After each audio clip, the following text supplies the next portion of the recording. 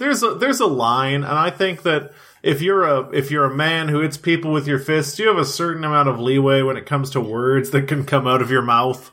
Did you say a man that eats people with his fists? Beats.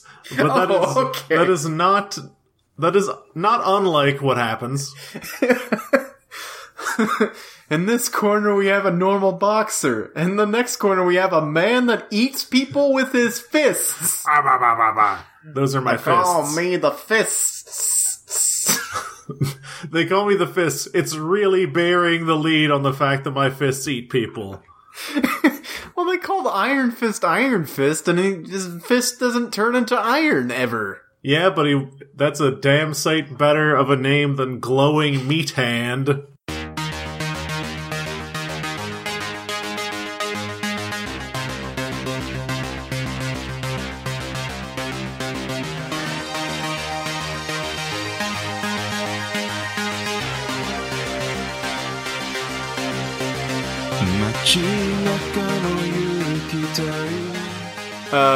Good evening. My name is Henry. And my name is John.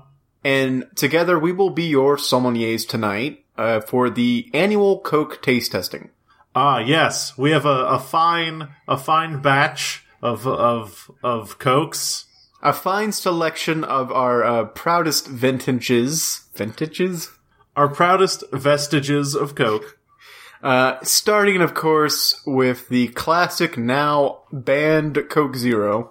Oh, are you starting with the Coke Zero? I don't have all the things that you have, John. I understand. Here's what we can do. I feel like people are gonna realize that Coke and Diet Coke taste different. I just wanted to compare the two Coke Zeros. Henry, let's break kayfabe on the Coke sommelier thing for a second and say that I spent $8 on Coke, and I am goddamn going to make that $8 worth it. Well, yes, of course. I feel like you should just be drinking Coke throughout the entire podcast. I'm going to drink all 4 of these Cokes before this podcast is over. That might not be a good idea, but I'm not a doctor, so I can't stop you. So, do you want to start with Coke's normal Coca-Cola? Is that, you want to get the baseline set down? Because everyone knows that there was some debate about an upcoming Coke flavor, but I also know that everyone probably knows what regular Coke tastes like, so we can make these first 2 quick. Alright, so why don't you pop open or unscrew or get the can opener running for that first bottle of Coke. Alright, first Coca-Cola Classic. Oh man, that crisp untwisting sound. Oh, it sends me back. And here we go.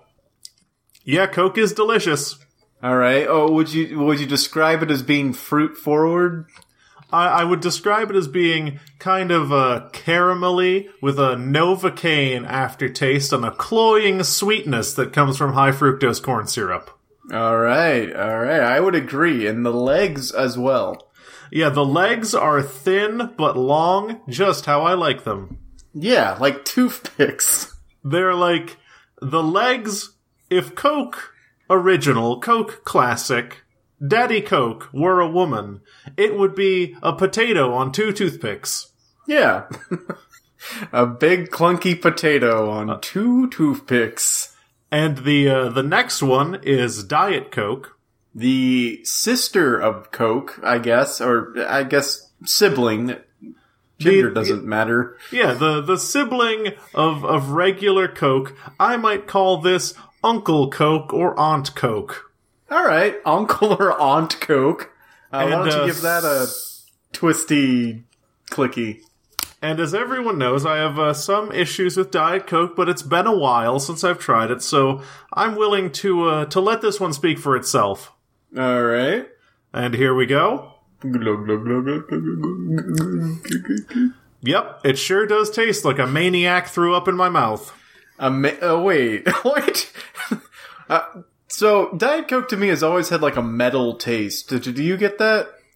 I get, initially, I get the mouthfeel of a dentist's visit. Alright. Followed by a kind of, unplaceable sweetness, and then there's a little bit of blood at the end. Yeah, there's always like this weird metallic blood-like taste in the aftertaste. It always reminded me of like getting punched in the mouth. And I don't know if it's just a carbonation thing or a Diet Coke thing, but my mouth kind of feels like it has cotton in it right now. That's another thing with Diet Coke. You get cotton mouth, and it feels like it's like it follows you around for the rest of the day, just hanging out in your mouth. I think we can both agree that Diet Coke is an abomination. It's the worst, and I don't know why they still make it. Now, since we're on even footing now, I'd like for you to choose the order in which we consume the following Cokes. Well, I feel like we should start with the Coke Zero, because it's what we're familiar with. Mm-hmm. And then try the new Coke Zero Sugar, because it's the new one, with the new flavor that is supposed to be like closer to regular Coca-Cola according to the advertisements. That does make a lot of sense. I agree with you. So shall we start with the Coke Zero? Yep. Coke Zero. Oh, I have a bottle. You have a can. Yep. I got a 6-pack of this stuff, man. I'm holding up for the long haul. And are you ready? Here we go. Yep. That's Coke Zero. It's smooth. It doesn't have as quite the bite as normal Coke. Mm-hmm. It's very good. It's very light. It doesn't have the weird cloying medicinal taste of classic Diet Coke. It kind of you taste it, you swallow it, and then you're free. It leaves. It doesn't stick around. Yeah, it really disappears from the palate, unlike original Coke, which kind of sticks around with that back of the throat sweetness that hangs around for like 30 seconds. Yeah, that's the thing I like about Coke Zero, is that you can drink it and then you can still taste other things. As opposed to drinking regular Coke, where everything just kind of tastes like Coke, and is that really a bad thing? It depends on what, like, if you're eating like a piece of bread, and you're just a normal piece of bread, and you're drinking Coke, the bread's gonna taste like Coke. Coke bread. Coke bread. So I think we can both agree Coke Zero, 20 out of 10, kiss from an angel. Yes. And now, let it rest in peace, because Coke Zero is no longer being made. Henry, I just want you to know that this may be the last Coke Zero we ever taste. That's really sad, and I've got 5 more cans to comfort me until they're gone. I'd say drink 3 and then sell the other 3 for $20 a piece. I will have made back all of the money I've ever spent buying Coke. Alright, so next we've got the Coke Zero Sugar. I think we should describe the packaging. I was about to say, we should start with the new packaging, whereas Coke Zero had a nice swoopy swoop going around the bottle or the can. Coke Zero Sugar just has a big angry red dot. Almost a kind of rising sun motif, but also from afar, I mistook this for a regular Coke because of how much red is on the bottle.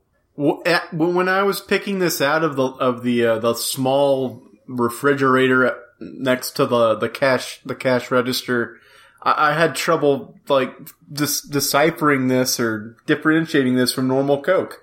And if you notice, it says new improved taste in another kind of round rising sun motif. And if you also notice the sugar, like if you look at the font, the zero is the same zero from the old can in the bold kind of fat letters, but the sugar is in lighter, skinnier letters, which makes me think that they're going to drop the sugar at some point and just call this new product Coke Zero. Most likely. It's all, aside from the Coke, of course, which is filigreed as usual, it's all this kind of no-nonsense sans serif font. And then, maybe the most interesting thing, and this might be telling, 2 things on the back. All right. One is that they are abiding by new dietary guidelines by including the amount of added sugars that are in a beverage, and this says includes 0 grams added sugars. Well, that's interesting. Yeah, I see that. And then next to it, it actually just says Coke Zero trademark. Well, so it's, yeah, I see that. Just says Coke Zero. It does not say Coke Zero Sugar. So maybe they've failed to trademark Coke Zero Sugar, and we can register CokeZeroSugar.com. Oh, we should definitely try to do that, and then they'll have to buy it from us, and then we'll just be like, yeah, it's $50 million.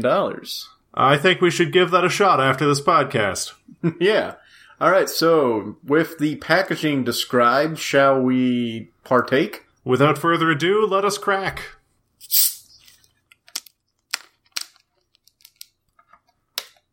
All right. Here we go. Huh. Okay, so first thing is it definitely has more of a bite than Coke Zero does. Yes, the bite is definitely here, but then that kind of goes into a weird smooth aftertaste. Which is better than the cloying sweetness of Coke. Like, if Coke Zero was Coke without the bite, and I feel like they've just reintroduced the bite, but kept the underlying flavor the same. Yeah, it tastes pretty much just like Coke Zero, but with that thing that I like about regular Coke. That's interesting. I kind of like it. I'm gonna go back to the Coke Zero. 1 second, I'm going back in. Yeah, Coke Zero. Oh my god! Coke What? Zero tastes like Diet Coke in comparison to this. Oh my god! Oh my god, it does! It Whoa. makes it taste flat and medicine-y. How did that happen? Wait, is there a chemical in the new Coke Zero Sugar that makes old Coke Zero taste like crap? It would be funny if right on the bottle, if there's a little asterisk that says, warning, upon consumption of Coke Zero Sugar, all other Coke products will taste inferior. That's amazing how the new Coke Zero Sugar now tastes better to me than the old Coke Zero. I think that I really like Coke Zero Sugar, actually. That's crazy. I really like it. Oh man, this isn't good. They're not supposed to be able to do this to us. This isn't what this segment was going to be.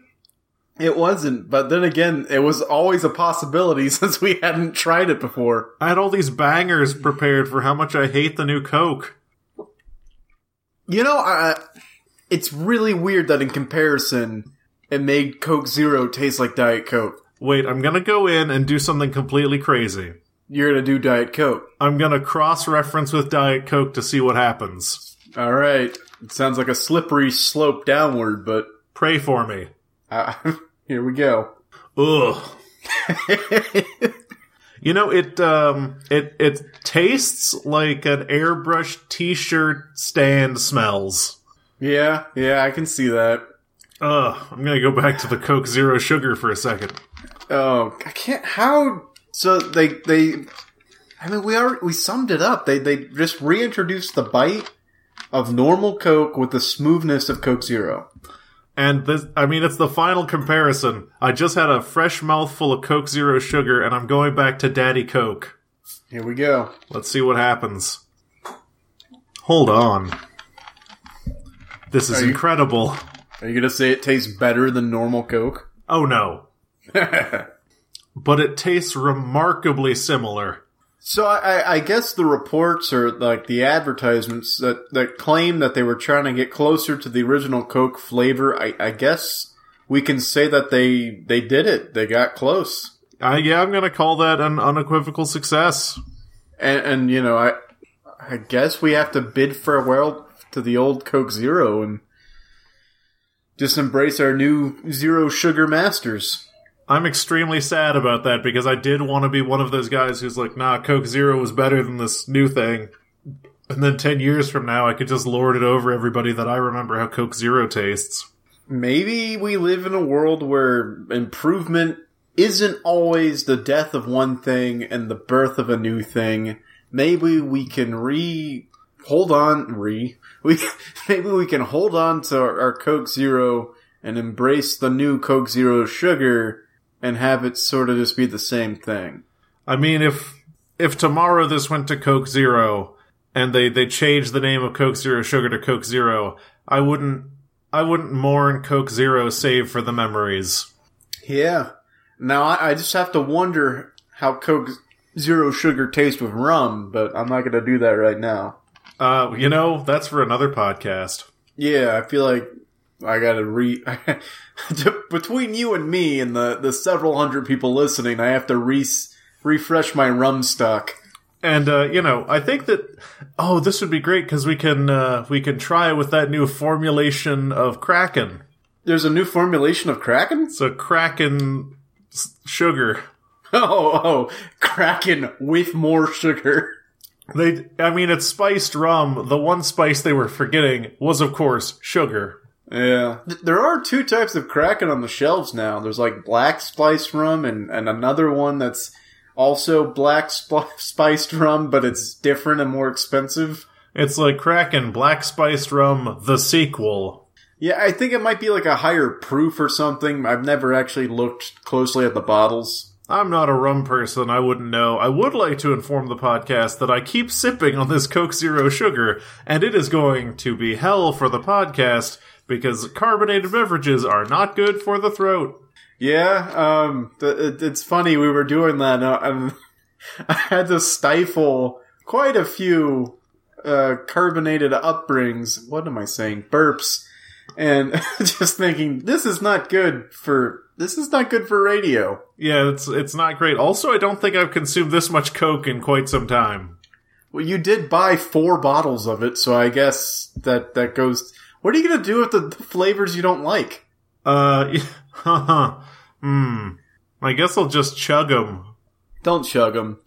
Please don't chug them. Yeah, I'm not a food waster. Yeah, no, I mean, chug them, just everything in moderation, come on. Chug them in moderation. Chug them in moderation, that's all. Well, I guess we have a major takeaway from that segment. Yeah, all hail the new Coke. All hail the new Coke, that's all I gotta say. That's very surprising. I was ready to not like it. You know what this Coke Zero Sugar bottle reminds me of? What does it remind you of, John? With this blazing, rising sun motif? Yeah, this sun-related imagery. It reminds me of Total Eclipse of the Sun 2017. Then once upon a time we were falling in love. Hold on. Now we're only falling apart. Oh boy. There's nothing I can do. A total eclipse of the sun. 2017. That's a really good intro song. Yeah. It was... the punctuating with the massive burp of all time. Yeah, that was not my proudest moment. Maybe I'll edit it out. I think you should edit it out. We'll see. Anyway, so the sun done got eclipsed. Oh yeah, I heard about that and also experienced it firsthand. Oh, I want to share eclipse stories with you. Well, I feel like this is the good place to do it. Well, in case anyone was unaware, this is the first time since 99 years, I guess I could say this is the first time in 99 years, that a total solar eclipse has transversed the entire United States. Yeah, it's a pretty historic moment. It went all the way coast to coast, and you could even fly the path of it and keep track of it. And I think that this is the biggest solar eclipse I've seen in my life. I've seen partial solar eclipses, but I've never seen one this close to totality. Yeah, I've seen quite a number of, I'm going to say one, partial eclipses, and this one, at least where I was a good 2/3 of close to totality. Because where I was, we were sitting at about 71% of the sun being covered. We had about 65. Still pretty good. I thought it would be darker than it was. It's, okay, so back it up, eclipse story. So how did you view the eclipse? Because there are quite a few options open to you. Alright, so I viewed the eclipse through some homemade sun viewing glasses, John. Oh, how did you home make those? Well, see, what you do is you take some of the emergency blanket material known as Mylar. Mylar? You take 3 sheets of that and wrap it around a pair of sunglasses. Mm-hmm. And attach them with rubber bands or twist ties, what have you. And then you're good to go. You put that on your face. If you look at any lights, like in your house and you see light, you've done it wrong and it's not safe. Mm-hmm. If you put it on and see nothing, you're great. Perfect. I saw my eclipse through sanctioned, library-provided eclipse glasses. That's pretty neat. They used like what the film. Yeah, they were the little film glasses, little cardboard dealies. They were shared with about 12 different people. Okay. We were essentially all unprepared for the eclipse, but someone had them, so we all shared them. And I got to see an eclipse through actual eclipse glasses, so it was all orange and cool looking. That's cool. Mine just looked like the moon. It was, it was very cool. I wish very much that I was in one of the areas of totality because I was watching NASA's live stream of the event. Oh yeah, I was watching that too. And they were in Oregon, I believe. Oregon, yeah. And videos and pictures of places where full totality was reached is very creepy. Oh, see, that's what I want to experience that because it gets dark. Yeah, I think in the area they were in Oregon, it went from 70 degrees to 40 degrees. That's insane. And if you look at the pictures of, like if you get a 360 live stream or video of totality, when the sun is covered, the entire sky goes black. Yeah. It's like it becomes night for a second. Even the animals, like the birds stop chirping and animals stop moving around because they think it's nighttime. And if you look around the area of totality, you still see light pollution from the areas of the Earth that are still being hit by the sun's rays. So you get this huge, cloudy disk of darkness above you with this light corona. But yeah, it's as if you're like trapped in like a darkness sphere. It's like you're in the dark zone or something. Like that's the prison where all the supernatural prisoners have to go. Yeah, and I think that I don't know. I ended up making like a sappy Facebook post about it, but big celestial events really they drive home the point that a lot of the stuff that we bicker about is not that consequential. Yeah, I mean, like, wait, is not inconsequential? No, it's not very consequential. I could have said is inconsequential.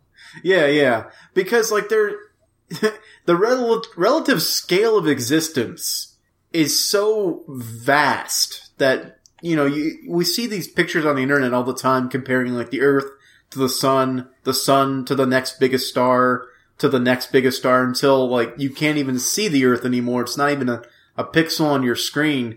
But seeing a picture like that and watching celestial bodies cross each other are like entirely different things. And the last time I felt something like this was during the transverse transit of Venus.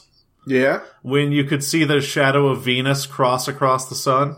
Yeah, but where you can you get a visual reminder that there are places other than here that are just as big and just as important, even though they don't have the squabbles that we have.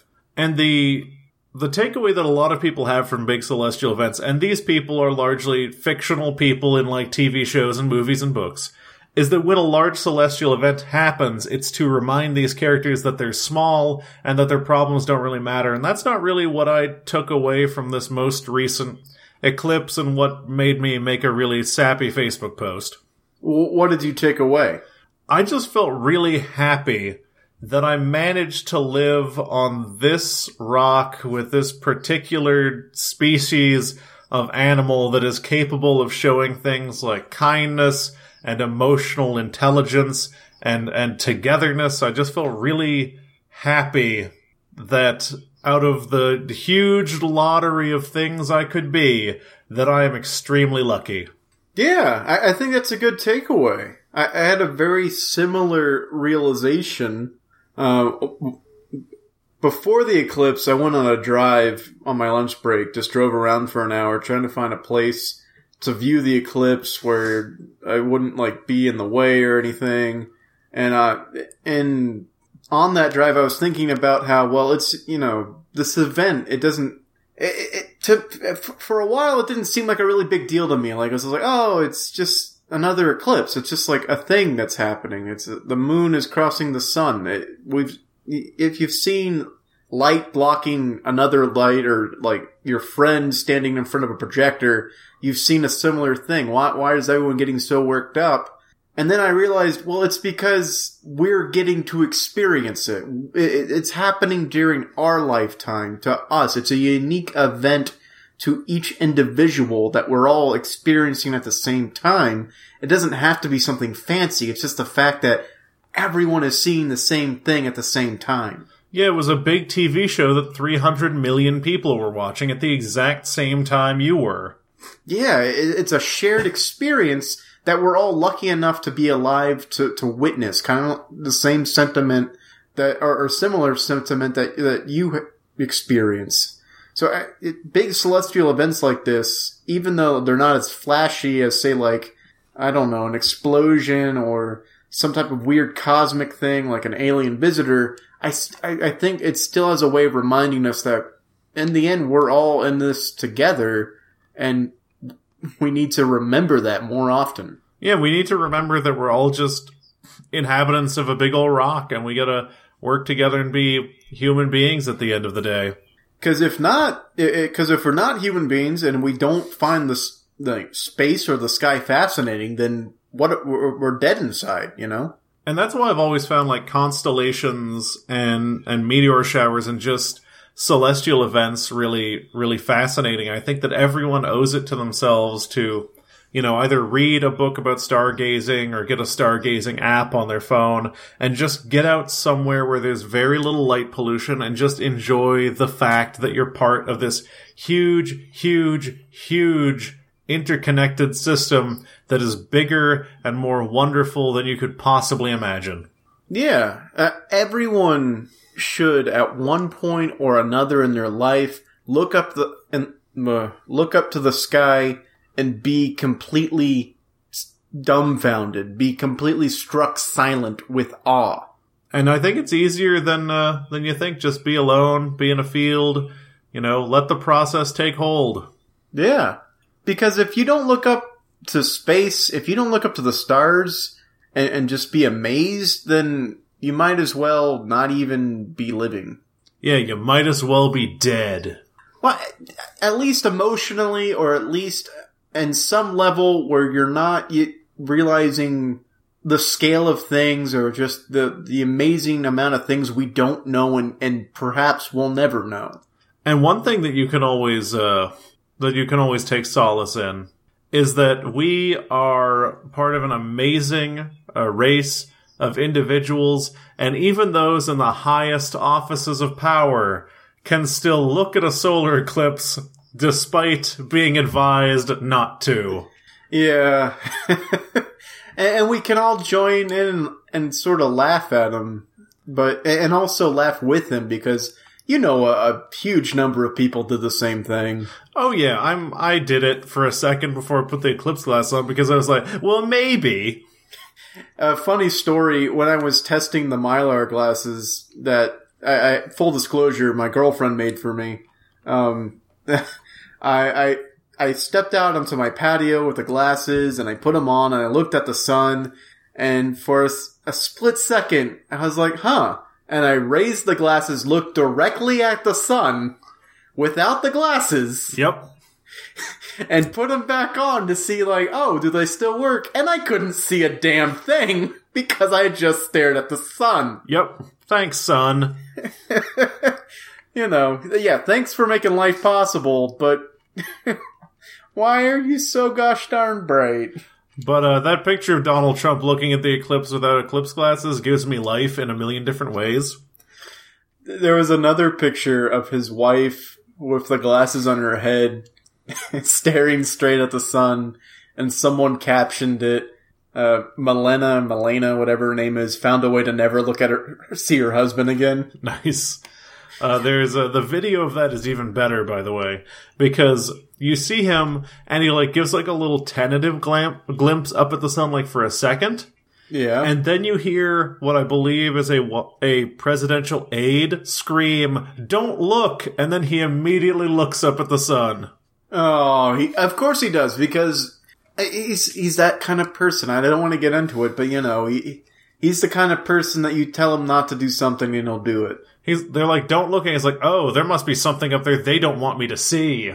Well, I think it's just like, oh, I'll show them. I'll look right at it. See? No problem. Nothing's happening to me. Man, if only we had like the world's first blind president. A blind president would be really interesting. It would be. You know what? What, John? So talking about the president looking at the sun is all interesting and whatever. But I was thinking, during the solar eclipse, looking at the pictures of people in areas of totality, yeah, I think I know where, like, cults and religions come from. You mean, like, yeah, I can see that. You know, imagine it's just any other day, and you're out working your field, and all of a sudden, the thing that's always been in the sky goes dark. Yep. And, like, you know, you've had every other thing explained to you, like, okay, I understand that a man in a chariot drags the giant ball of fire across the sky, and that's what makes it warm and makes my crops grow. I understand that when thunder and lightning happen, that's the gods being mad at us. I get that. That's easy. That's science. But then, if you're in the area of totality and the sun disappears and the temperature drops 30 degrees, the first person who runs out of the forest and says that his god made it happen is your new god. Oh yeah, definitely. Like, the first opportunist to be like, yeah, by the way, your gods just died, and if you want, you know, all the things in your life to come back, you gotta start worshiping me. Also, we gotta kill that guy over there and offer his blood to my gods. Yeah, I have the sweet new blood god, and if you do what blood god says, the sun will come back.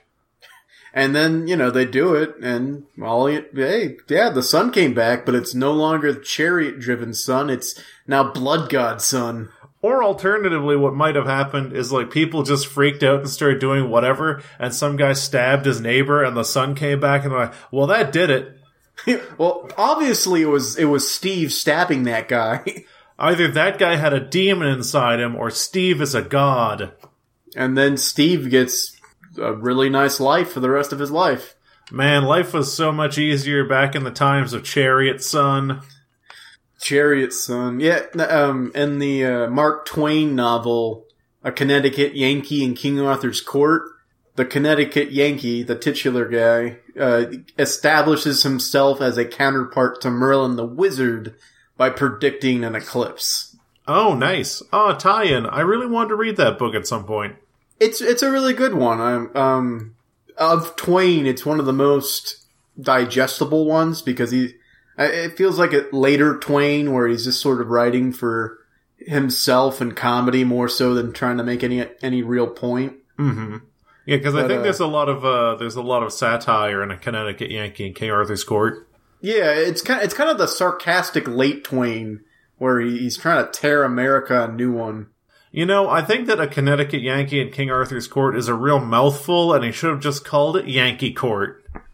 Yankee Court. Well, I think he was afraid that it would get adapted into like some type of horrible like primetime drama. That's TV. True. That's fair. Oh, if Night Court was Yankee Court. Yankee Court. Yeah, exactly. He was afraid of it becoming Night Court. I mean, as all great authors are afraid of their works becoming Night Court. It was several decades before Night Court was even a thing. Why do you think they changed the title of the book to A Confederacy of Dunces? Because Night Court... Wait, what did it used to be? Oh, A Night Court of Dunces. And everyone just called it Night Court anyway. Yeah, and then they're like, I really don't want this to turn into Night Court, so it didn't.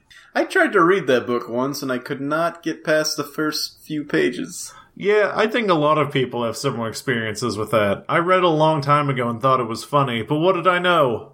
Yeah, I don't know. Well, speaking of eclipses, if I can start to transition here, John. Oh my god.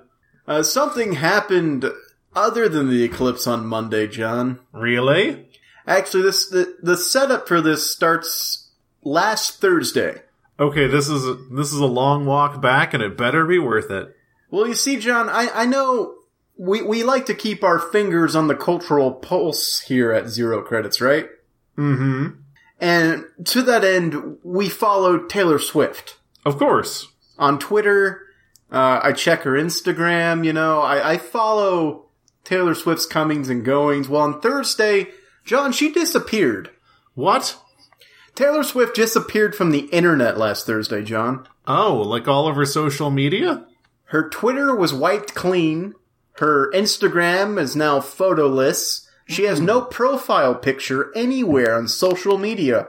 So, does that mean that Taylor Swift was a shared illusion? Mandela effect?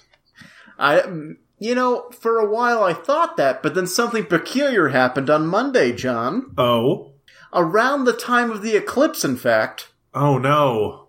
Taylor Swift posted a video of a snake tail. Just a snake tail? Just a snake tail, John. Wait. Barely moving. Wait.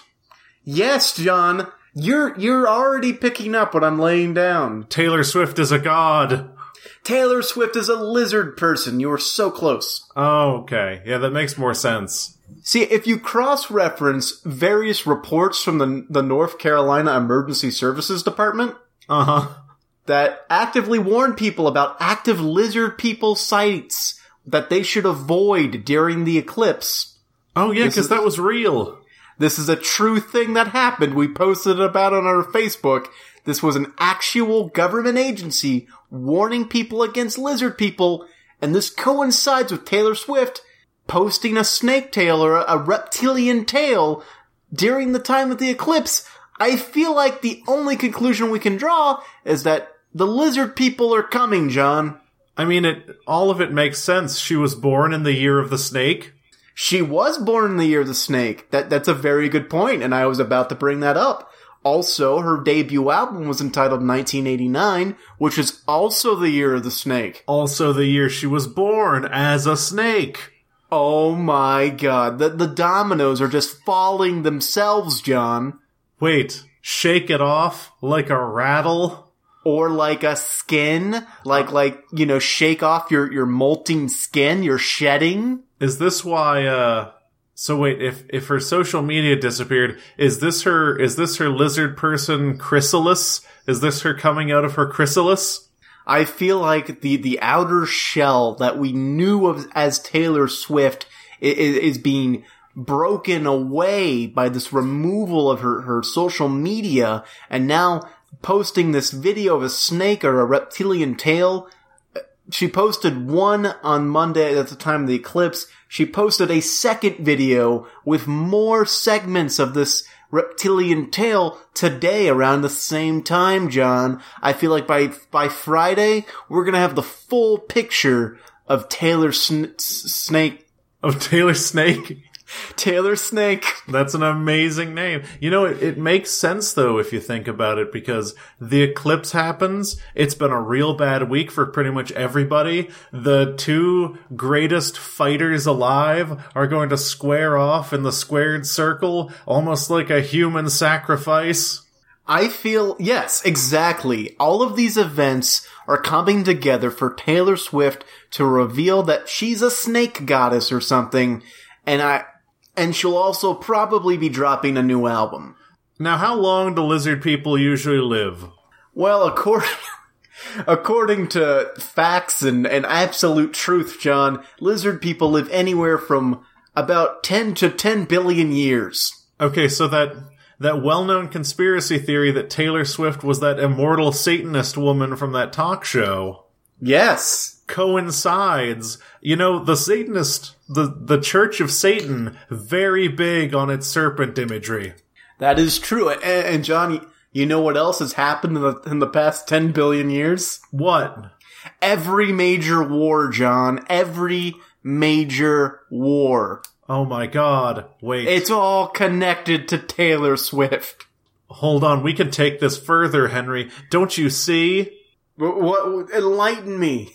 Look, if we track back Taylor Swift's career, she was, once upon a time, her music career, not her career as a mover and shaker on the world stage as an immortal lizard person.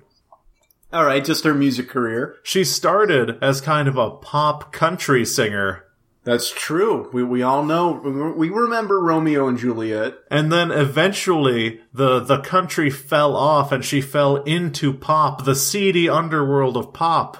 Yeah, it's hard to claw your way out of pop. She'd burned too many bridges. She'd lost country. She had sacrificed her wings and fallen to earth. I think that Taylor Swift might be Lucifer. You know, I always had my suspicions, but the only thing that's making me doubt that is that Lucifer, everybody knows, has like a lion's tail. Oh yeah, and I guess the snake tail wouldn't really fit in there. The snake tail wouldn't fit in. Yeah, I'm sorry. I mean, it was almost a perfect conspiracy theory, but you can't win them all. Yeah, so, so I guess, just keep an eye. Well, by the time this podcast comes out, we'll probably know that Taylor Swift is our new snake goddess that we all worship. But just keep an eye out and see if you can see her second, what they call it, her second skin, or one of those weird blinks. Yeah, one of those weird blinks. You know about lizard people, huh, John? I don't know that much, but I'm really excited for the end of this week when either Taylor Swift spits hot fire or Taylor Swift drops a new album. Yeah. Okay. My fan is doing something really weird. You see what I mean? Like, if she's a lizard person, she's gonna spit hot fire, which could be construed to mean lyrics, but then I said drop a new album. So she could, like, lizard person, but also musician. Yeah. I just want to point out that while we were talking about this, John, and I don't know if this is a sign or that I'm being bugged or something, but my ceiling fan came to a complete stop. Oh, that's no good. And when you said drops a new album, it started up again at full blast. Oh no. So I don't know what that says about Taylor Swift, but I guess her people will be in touch with me. Well, it's funny you mentioned that because as we were talking about it, I have this Art Deco Frankenstein poster on my wall. Oh yeah? And when I said end of the week, it started to kind of ruffle as if a stiff wind was blowing, and then it kind of sloughed off the wall to reveal a poster for Taylor Swift's 1989. And was behind that like a hole in the wall dug out by a spoon? No, but it was kind of writhing as if something was behind it, kind of stretching at it to come out. But then when I said drop a new album, the Art Deco Frankenstein slithered back up the wall and replaced it. Yeah, since we started talking about things that we noticed and pointed out, my fan is now stopping again. So I think we should move on to something else, John. All right, let's start a new subject. I think one of my Cokes is starting to boil. Oh God. So what else do we have in the pipeline? In the pipeline of products, of Zero Credits products?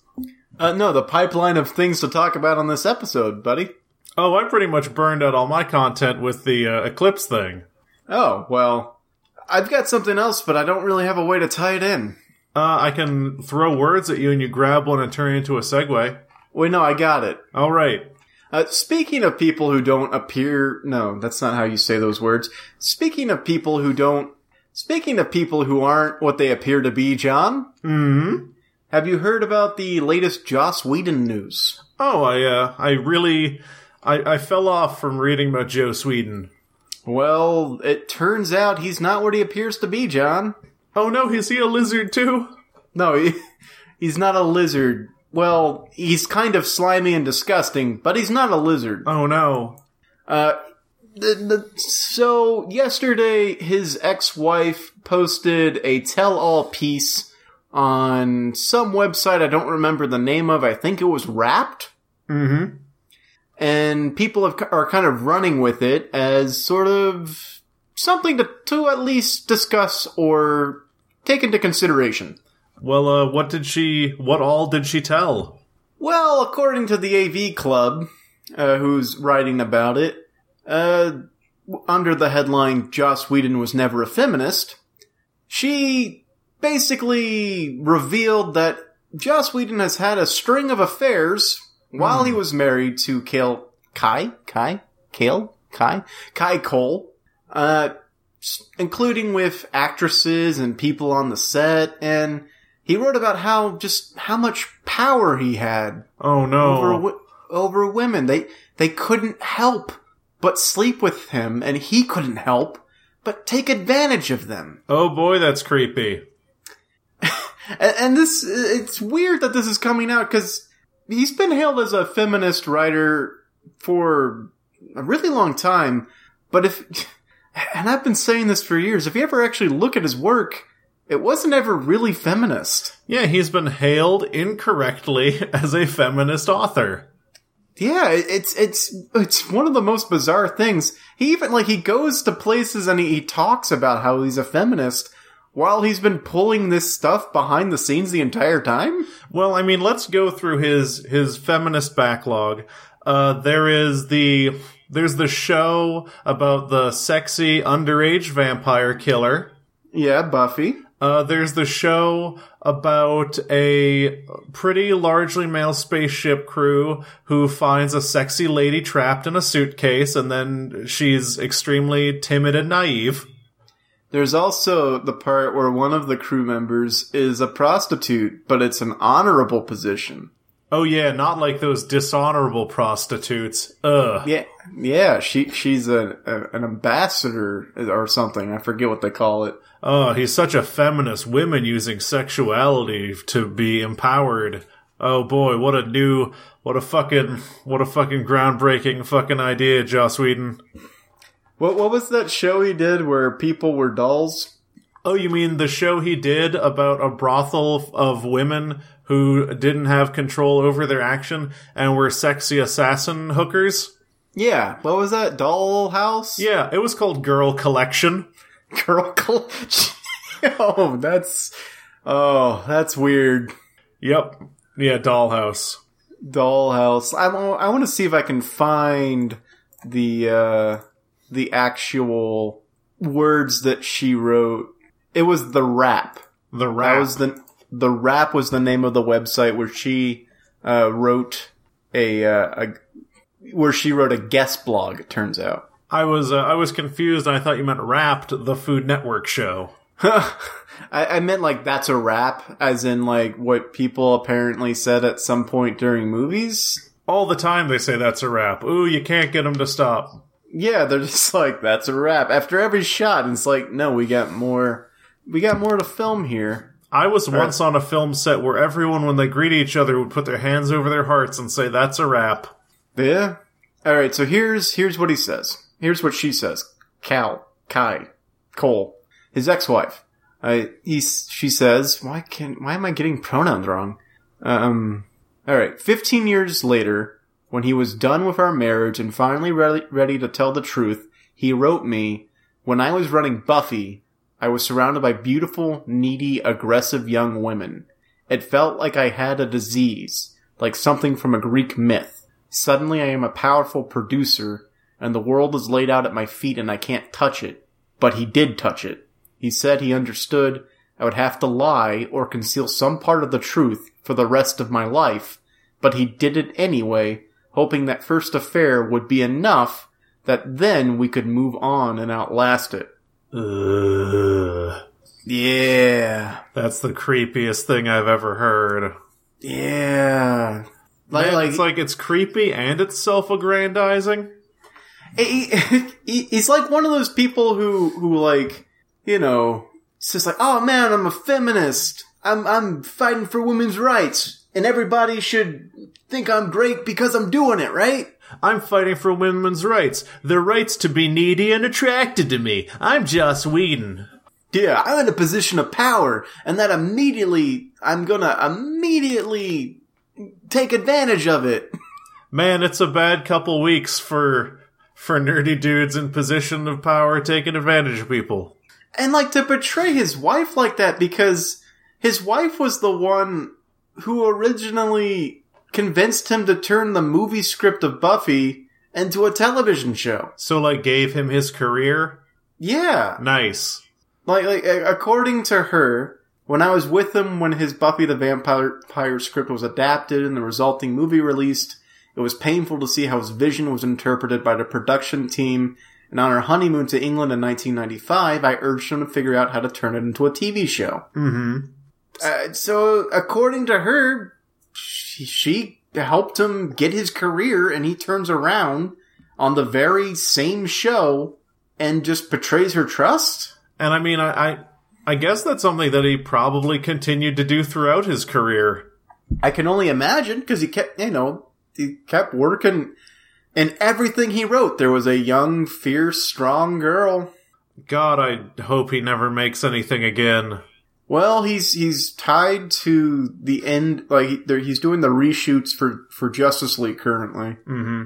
I mean, okay, this woman was hurt, and my default response is to believe her. If this comes out to be completely untrue, I still think he's a creep. Well, a spokesperson for him, his team came out and made a statement.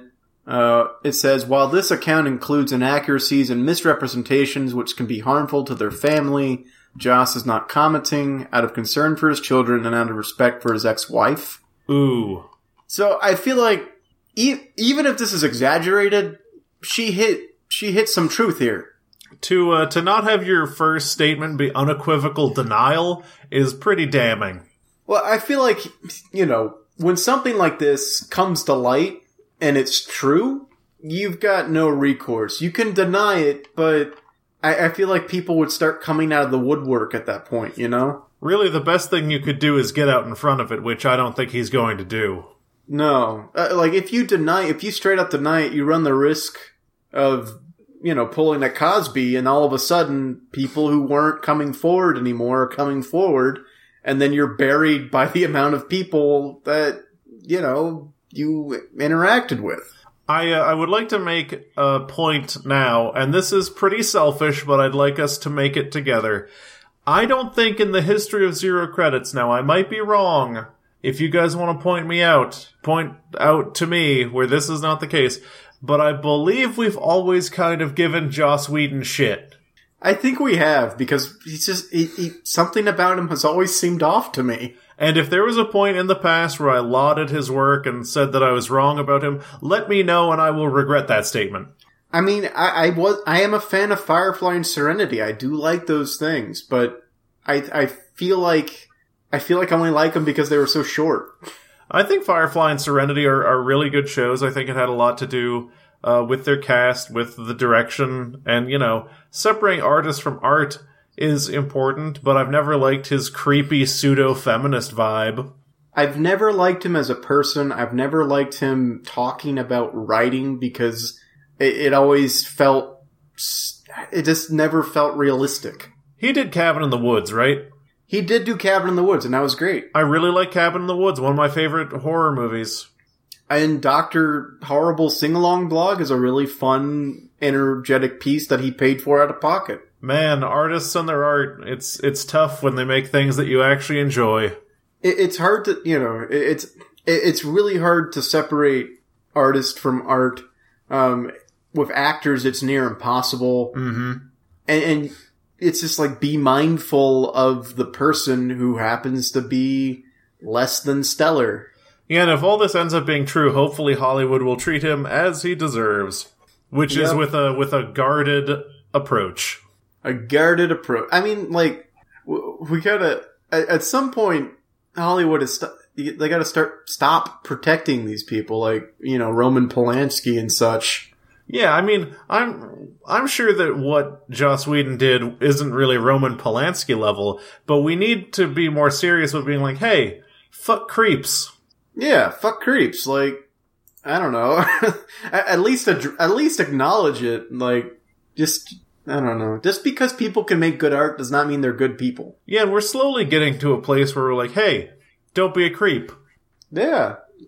Well, maybe someday soon, everyone will be okay with not being a creep. I mean, we still have the Casey Afflecks of the world winning Oscars, but hey, at least people told him he was a creep. Yeah. What did he do again? He, got drunk and tried to sleep naked in women's beds and was kind of a sex pest and a creep. That's right. His allegedly. Co-stars. Allegedly his co-stars, that's right. Allegedly, but I believe them, whatever. Yeah, I mean, I don't know. We live in a really weird place where it's like, why would people make up certain things, especially other celebrities? Just observe all the angles. Of course, this is an ex-wife who might feel scorned, but they didn't just get divorced. Yeah, and I think that the default response to someone who's hurt coming forward publicly is to believe them, is to give them the benefit of the doubt. Don't, like, turn around and crucify somebody the next day, but if someone is publicly coming out with something that is very personal and painful to them, then you should trust that they probably are coming from a place of honesty, unless they're extremely mentally ill. Yeah. And I don't know this other person that well, so maybe she is extremely mentally ill, but in that case, Joss Whedon his people would call her out on it, but they didn't. They just said, we're not going to make a comment. Okay, so I think that what we need to start doing on Zero Credits, since the world is becoming more critical of critic creep, we need to institute some sort of program. Now, I understand that when big parts of people's lives are taken away because of scandals and drama, it's tough to consume content the way you did before because, after this you have to take all the Firefly stickers off of your Subaru Outback. I understand. I get that. Yeah. So what we need to institute is a program where we take the hole left in someone's life by one creator and we fill it with another. All right, so we need to suggest a new creator for filling the hole that we're leaving by removing Joss Whedon from the canon. Yeah, for the time being, and assuming into the future, Joss Whedon is removed from your heart. It's okay if you do that. Don't feel bad. He is excised and cast away. So who do we replace him with? It's tough because Joss Whedon is very prolific, so we need to have someone who has a similar kind of cultural penetration. Ugh. The word penetration can be okay, John. Just not in this context. Well, I guess cultural presence. Cultural presence. We need someone who's hot in the zeitgeist. We need someone who's kind of quirky, kind of nerdy. We can't have someone that's too standoffish. Who could it be? Do you already got somebody in mind? I don't. Oh, you said, who could it be, like you were leading. Yeah, I hoped that it would come to me. Oh, who could it be? I could say Terry Pratchett. He's pretty out there. Yeah, he's also deceased. Yeah, and it's not like he wrote or whatever Avengers or whatever. We could say Terry Pratchett because he is deceased, so unless somebody comes forward and says, oh, he was a despicable person, but I don't see that happening. Yeah, Terry Pratchett is essentially creep-proof. It also gives us a chance to promote a show coming out soon. Oh, true! So yeah, let's say Terry Pratchett. Forget Joss Whedon. Look up Terry Pratchett. He was mostly an author of books, but also some of those books were made into movies. And some of those movies were good. And there's a show that I think Amazon is creating, based on one of his books that he wrote with Neil Gaiman. Ooh. It's called Good Omen. Good Omens. And it's gonna have David Tennant and some other guy in it, and that's all I know about it so far. Yeah, so remove Joss Whedon, replace with Terry Pratchett, and if you already had a place in your heart for Terry Pratchett, grow it by the size of the hole that was left by Joss Whedon. Yeah. Just put Terry Pratchett in that hole. Yeah, just put him in a hole. Yeah, that sounds weird. But I highly recommend The Color of Magic. That's the first book in the Discworld universe.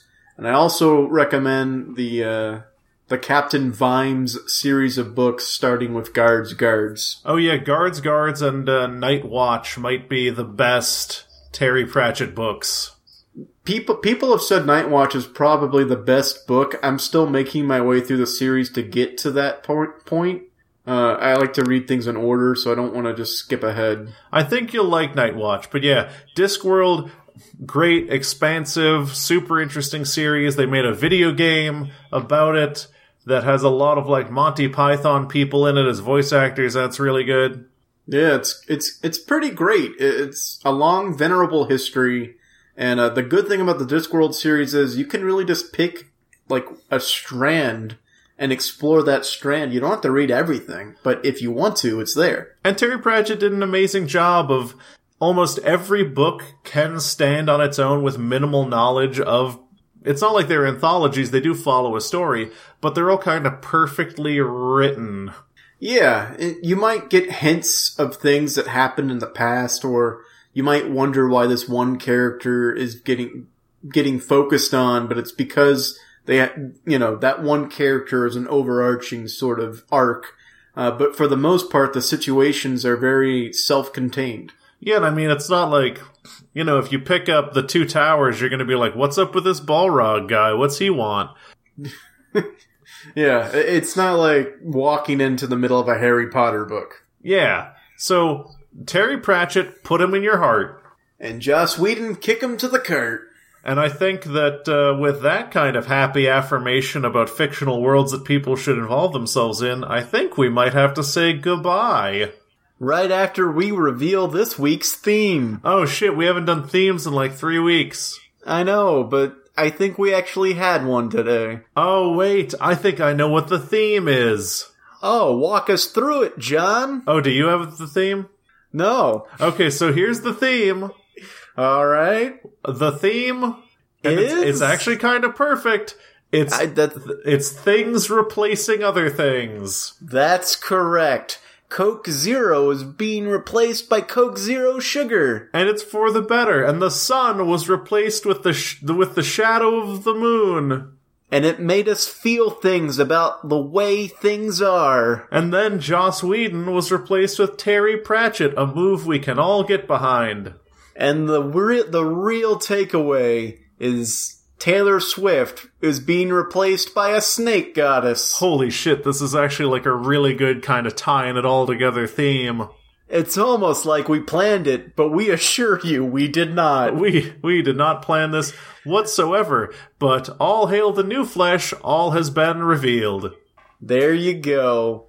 And so now we can start our long, arduous journey through our social media plugs. Alright, so I kind of tightened it up a little bit. Are you ready? I am ready to hear what you got. Alright, email zerocreditsisapodcast@gmail.com. Send us your emails, replace our no emails with some emails. And on Twitter, @ZCPCWHJ on Twitter.com. Nobody uses Twitter, but what's that stand for? That stands for... John, people use Twitter all the time. I don't know why you're so against Twitter. It's like, I tweeted out so many things yesterday, and you got a like on your thing, and it was a good time, John. Why do you hate it? Thanks for the likes. I love social media. I'm not a lizard person. You can watch us stream video games on twitch.tv/zerocredits. We might stream something soon. Who the fuck knows? Not I! And we're on Facebook, and we're on iTunes. You should like, comment, subscribe, iTunes, and tell your friends about the show. Man, that was actually very succinct. I liked it. 2 minutes! 2 minutes! That's like half the time we normally take. It usually is like 6. I know, it's 3 times less. But from Zero Credits, new, punchier. The old has been replaced with the new, faster, better, lizard person. 0 credits, 0 sugar. Oh, perfect. That's the fucking name of the episode. That's the fucking name of the episode. Oh, fuck. Jesus How Christ, did we not did it. think of this whole time? Oh man, from everyone here at Zero Credit Studios, we'd like to wish you a hearty have a good week. We'll see you next time. Bye. Jesus Christ.